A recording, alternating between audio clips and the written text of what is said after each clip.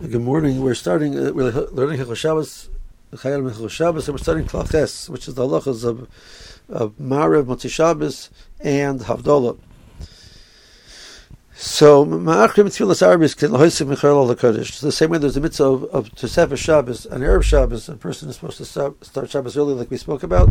There's also a mitzvah of Tosefes Shabbos and Motzei Shabbos. So, therefore, even though theoretically a person can start Tfilas Arvis by a certain time, by Tzeitzei Chachamim, person that then waits a little bit before they start davening Maariv.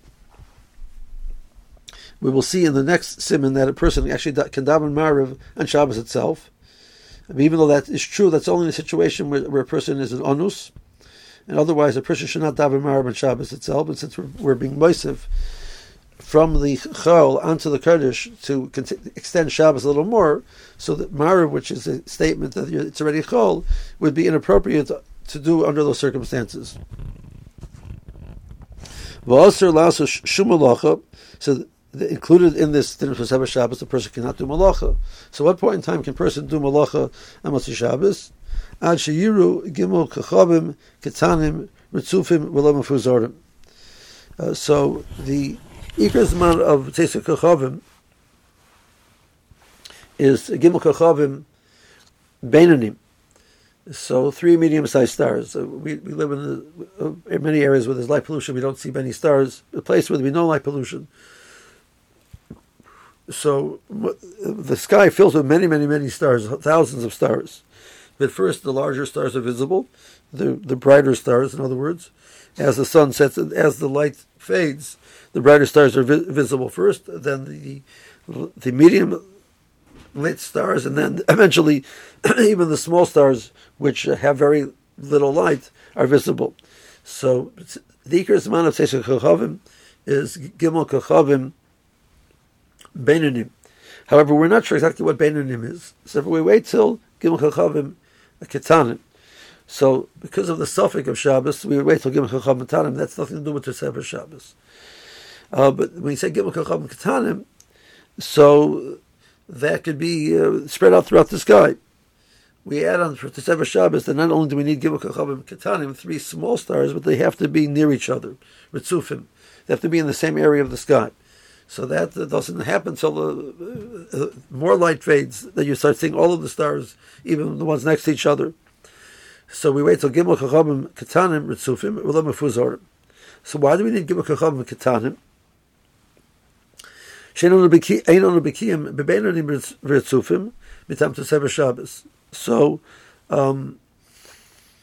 we're not sure exactly what Beinanim is. We're not sure exactly. Therefore, once we have Gimel Kachavim Ketanim, so we feel confident that these are for sure at least Beinanim. One way to understand it. Another way to understand it is actually once you see the Ketanim, you can tell next to the Ketanim that you have Beinanim, what's called Beinanim. So you can't really tell. Maybe these stars that we're seeing are really large stars. Well, once you see the next stage of stars, and you can compare them and say, well, therefore, either the stars you're seeing now are the Beinanim, or the stars you saw before are the Beinanim. So you feel confident you have Beinanim, and we're not sure exactly how close it's with Sufim. So we just make sure they're really, really close. And mitam Tosefes Shabbos. So that helps if a person is able to visualize stars in the sky. If it's a cloudy day, so you're not able to visualize stars in the sky, in that situation, a person should wait till he feels confident. He has no suffix.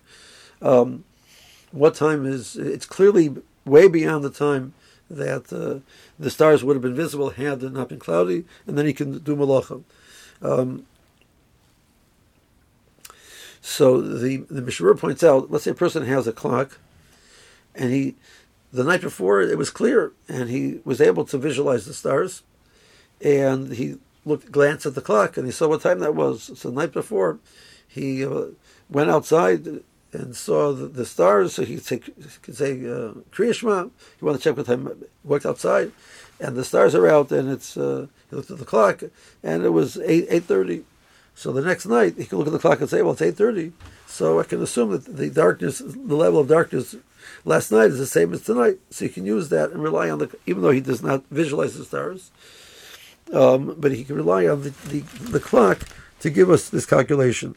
Now, because of the fact that we have difficulty visualizing stars nowadays because of the light pollution, we in general work on the information which tells us that the sun goes below the horizon a certain amount. And based on that, we assume that the sky has reached a certain level of darkness, and that stars would be visible, and therefore we base our right to do malacha based on the clock. But we see over here from the Chayonim that wasn't necessarily the procedure historically in Klal Yisrael.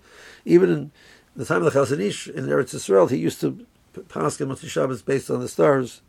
With all of his knowledge of the math and astronomy and the times, he still used the actual sighting of the stars as the way to calculate Motzei Shabbos. Have a good day.